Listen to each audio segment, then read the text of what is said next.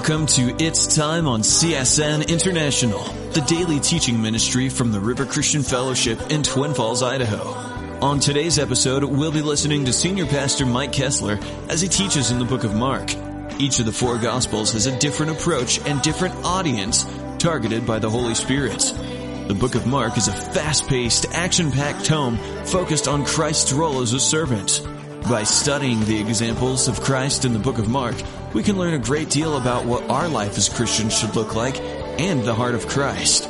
With our study on Mark, here's Pastor Mike. We've been looking at the book of Mark and actually the life of Jesus through the eyes of Mark.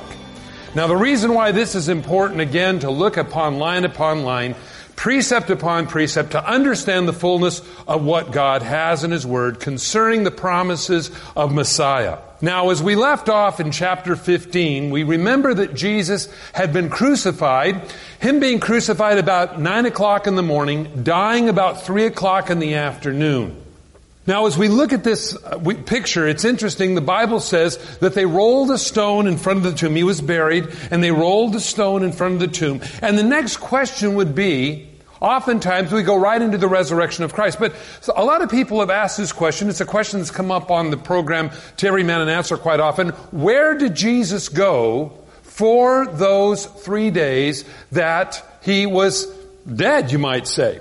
We're going to talk about that this morning. Let's pray. Father, we go to your word now. We ask you that you would bless it to our hearts, that we'd have a better understanding of who we are and who you are. Lord, that we would understand the relationship we should have with one another, God, in caring and concern and love. Father, we ask you now that as we would spend this time studying together, that you would anoint it, that you would remind us of it, and keep us mindful of these things. In Jesus' name, amen. Well, I know we're in the book of Mark, but I'd like you to go over to the book of Luke this morning, chapter 16. Now, the reason why is because there is a story that Jesus gave concerning life after death, at least up to the time in which Jesus was crucified on the cross. Now, the Old Testament tells us that the blood of bulls and goats could never completely remove our sins. For all of us, maybe you're new here this morning, you say, Mike, what's this sin thing I hear about? Sin is missing the best that God has for you. It is a Greek term, and the term means not hitting the bullseye, okay? It didn't matter whether you shot and hit Burley, or you missed the bullseye by a quarter of an inch. You didn't hit the bullseye, you sinned. That's what it means. You didn't get the best God had for you. So the Bible tells us then that when we don't hit the bullseye, God's best for us, there is a transgression. We do not have the fullness and the completeness of what God wants in our lives. And so therefore, the Bible says when we err, when we rebel against God, it is interesting that the Bible lists murdering the same as lying in the Bible. God doesn't see sin any difference. The repercussions of sin in this life would be different. Perhaps you might go to prison for the rest of your life for murdering somebody. And maybe for a lie, maybe you might get a slap on the wrist from your mom or your dad. But in God's eyes, the Bible said sin is sin. And so we understand that sin breaks fellowship with God. In other words, that when we sin, we no longer are hearing God's voice for our life. We are hearing our own directives. Now, what God endeavors to do is to take and restore us back to that hearing God's voice. That way, your life will be complete. In other words, that your life will mean something in this life and the life to come. There's nothing worse than a wasted life. You think about it for a minute. You think how many people you personally know, and you look at them and say, golly, they have wasted their life. What a tragedy. God doesn't want waste in your life, nor in the life of any of your friends. That's why the Bible says God made a provision to reconcile Him to us. Now, this is something we couldn't do. Now, we understand the Ten Commandments. That tells us what God's standard is. That tells us what God expects from us. But as you've lived your life, you know that none of us can live up to the Ten Commandments. It's really inevitable that you're going to blow it. And you know why you blow it? A lot of people don't know this, but we have a rebellion towards God, and we have an old sin nature. Our bodies are bent to sin. They just are. That's why it's hard to control them. Now you say, well, Mac, I sure am glad. I'm glad you're not talking about me. I gave up drinking years ago. But have you given up sugar? Last night I went and ate at a restaurant and had one of those molten ice cream fudge cake things. And your brain is saying, this ain't health food. And I'm amazed at the war that goes on in our minds, saying to ourselves, yeah, but it really won't hurt you. It's good. And then you hear a voice in your head saying, a minute on the lips, forever on the hips. And I think, do I really want to do this? And then I go, yes. I'm amazed at this war that we fight, oftentimes, of our bodies because we want weird things. And our bodies, the Bible says, the desires of the flesh separate us from the love of God. Now, it's also an internal problem. Our soul is sick, and this is what God wants to correct and heal. And the Bible tells us that where in the Old Testament we knew God's standard, we knew what He expected from us as humans from the Ten Commandments, yet we never could do that. And so when we erred and not did and got the best God had for us, we would then go as Jewish people to the temple, and the priest would recommend the required sacrifice, maybe a bull or a goat or a dove or something, and we would lay our hand on that, and then the priest would have us, he would reconcile us to God. And this is what would, but the problem is, the Bible says the blood of bulls and goats never removed the sin. All it could do was cover it. And so because of that, when people died before Jesus, they went to an interesting place called Abraham's bosom. Now this was a place, a paradise. It was a holding tank, you might say, waiting the Messiah. Now, the Bible tells us that it was divided into two places. We're going to read about it here in just a second. It was also a place where the wicked, when they died, they also went waiting the great white throne judgment that we find mentioned in the book of Revelation. Now, look at chapter 16 of the book of Luke, and look at verse 19. And it tells us about this place that people went. Now, first of all, this is not a parable or a story to help you believe in God better. Jesus never used names in any parable. So this is why all Bible scholars reckon that this is not a parable, but this is an actual place that Jesus was speaking of. Verse 19. There was a certain rich man who was clothed in purple and fine linen and fared sumptuously every day. Now, faring sumptuously meant he ate Gucci. He had the best there was. He had all the finest cuisine. And there was a certain beggar named Lazarus, and he was full of sores, who laid at his gate, and desiring to be fed with the crumbs which would fall from the rich man's table. Moreover, the dogs also came and licked his sores. Now, you think about this for a minute, and you see, oftentimes, friends, the injustices of the world. You'll see some with very much that do nothing to help those that are poor. I think it was also interesting here, he laid by his gate. Evidently, he was by his gate on the outside, not on the inside. For had he been on the inside of the gate, that would have prevented the dogs from coming up and licking his sores. But he was on the outside of the gate, where probably he couldn't keep the dogs away from doing those very things. And by the way, some days you think you've had a bad day. Just imagine being sick and having sores all over you, and the dogs coming up and licking them. So he says, verse 22, so it was that the beggar died and was carried by the angels to Abraham's bosom, and the rich man also died and was buried. Notice there's a big difference here. The rich man died and was buried. But Lazarus, the Bible says, the angels came and got him. Now I think that's kind of an interesting picture that we find here, that God views life and death much differently than we do. And so it says, the rich man was buried, and being in torments in Hades, the rich man lifted up his eyes and saw Abraham afar off and Lazarus in his bosom. And he cried and said, Father Abraham, have mercy on me. I send Lazarus that he may dip his tip of his finger in the water and cool my tongue, for I'm tormented in the flame. Now, this kind of flies in the face of annihilation, that when you're dead, you don't feel anything anymore. Second of all, it also tells you that when you're dead, you also still recognize people. So they recognized who Lazarus was. Probably Lazarus no longer had the sores all over his body, but now he was probably restored, but he still knew who he was. The rich man knew that he was thirsty. He knew who Lazarus was, and he knew that he was tormented in the flames. Now I tell you, friends, that this tells me a little bit more about a picture of separation from God, that it isn't just outer darkness, but it's also a place of torment. And this is why Jesus died on the cross for us. Now, he says, I'm tormented in the flame. But Abraham said, Son, remember that in your lifetime you received your good things, and likewise Lazarus evil things.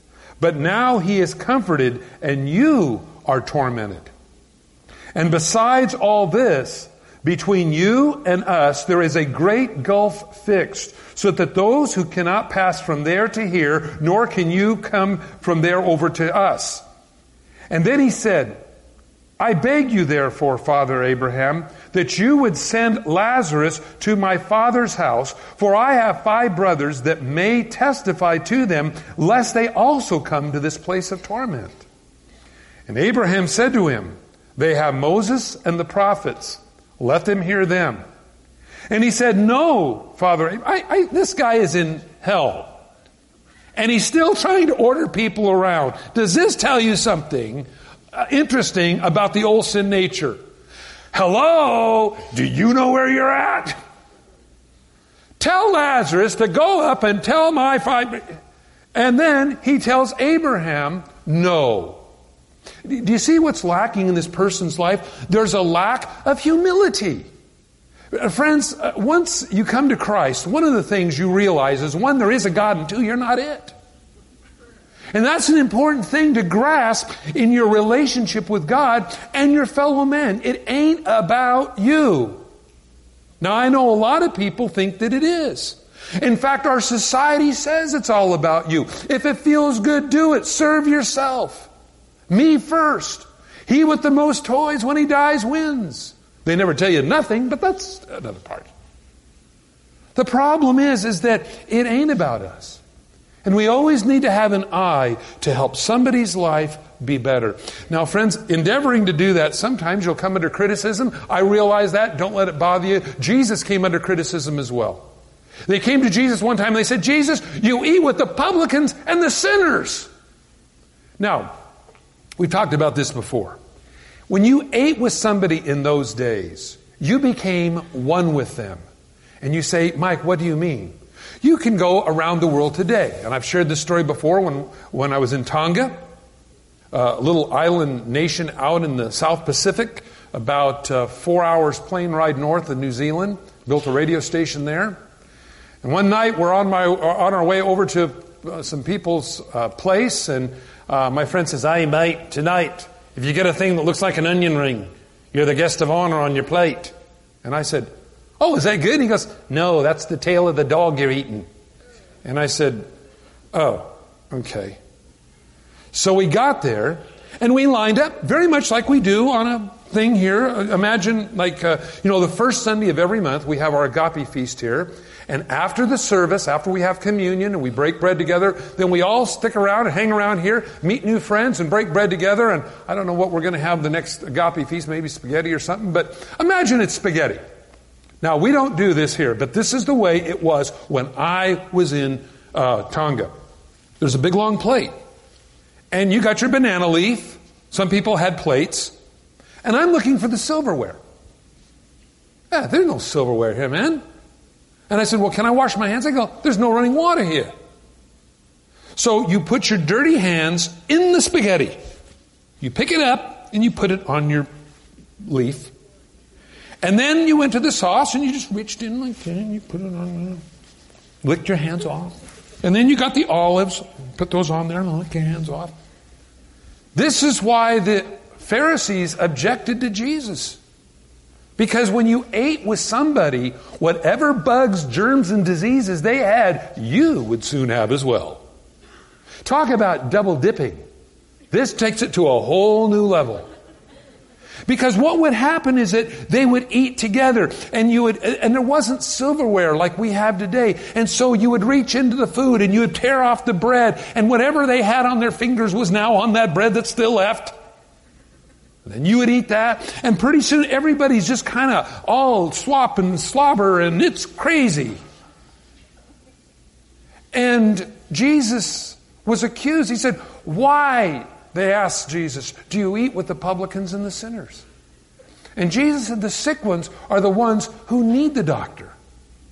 Jesus did not feel embarrassed or challenged to become one with us. That's what the Bible tells us in Revelation chapter 3. When Jesus said, behold, I stand at the door and knock. If any man will hear my voice and open the door, I will come in, sup with him, and he with me. That means I will have dinner with you. And that means, again, without silverware. And that's kind of interesting to me that God wants to do that. He wants to become part of our lives to help us in our lives. You're not in this life alone. I know sometimes, even as a Christian, it can be one of the most lonely experiences. And I'm speaking of this as a pastor as well. It's one of the loneliest times that we'll go through in our lives. But remember, no trial lasts forever. And God will see you through. The Bible here tells us that this person that was not regenerated by the Spirit of God was still very selfish, very self-seeking, very self-serving. Well, tell Lazarus to go back to my father and warn my 5 brothers not to come here. And Moses and Abraham said, they have Moses and the prophets. And he goes, no! Hey, buckaroo, do you have a clue where you're at? Look what he says. Abraham said to him, they have Moses and the prophets, let them hear them. And the rich man said, no, Father Abraham, but if one goes to them from the dead, they will repent. But then he said to him, if they do not hear Moses and the prophets, neither will they be persuaded though one rises from the dead. Interesting. This is exactly a prophecy concerning Jesus Christ, that he was to raise from the dead, and they still would not believe him. Well, interestingly enough, the Bible tells us, and I'd like you to turn over to the book of Ephesians, chapter 4, and we're going to look and see where Jesus went when he died. Because Jesus went to this very place that we just read about. Because up to the time in which Jesus died for everybody's sins, the blood of the bulls and the goats in the temple could only cover the sins. It never removed the sins.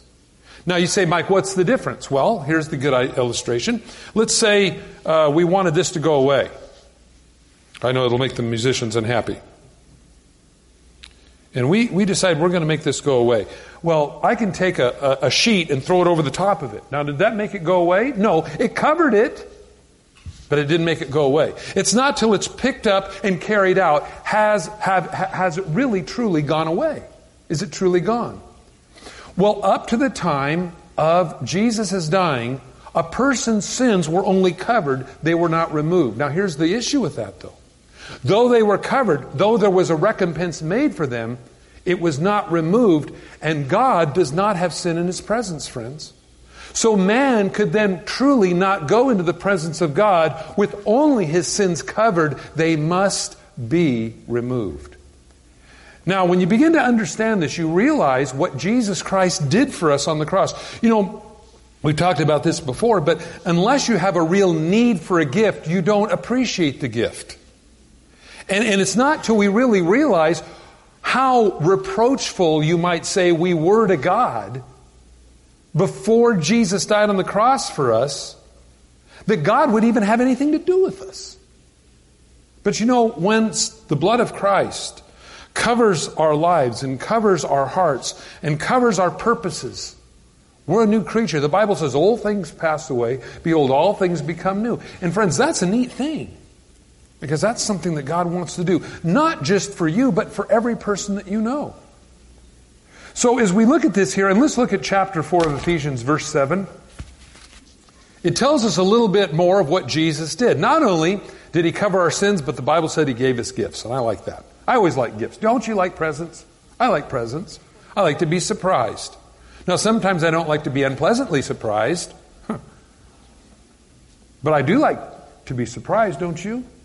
Have you ever been around people that just can't keep a secret? I'm really bad for that.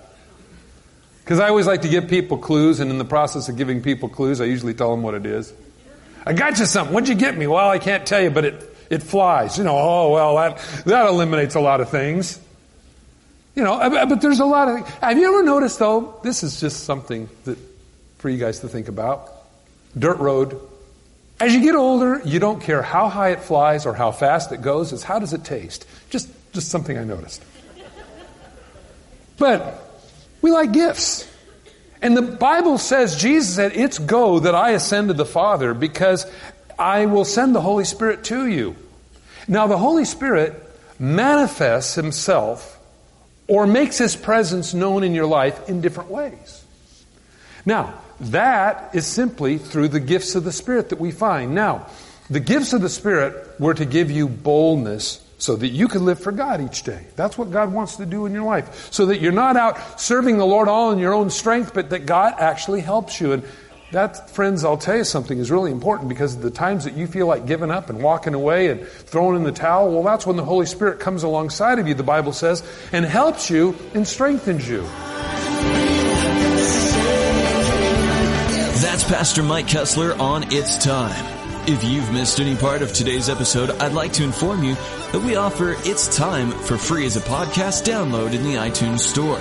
If you'd like a hard copy that you can keep and share, give us a call at 800-357-4226, and the operator can help you with that. Don't forget, It's Time to Grow. Pastor Mike's book on the Christian walk is also available completely free for you by calling that toll-free number I just mentioned. Tune in next time for more It's Time.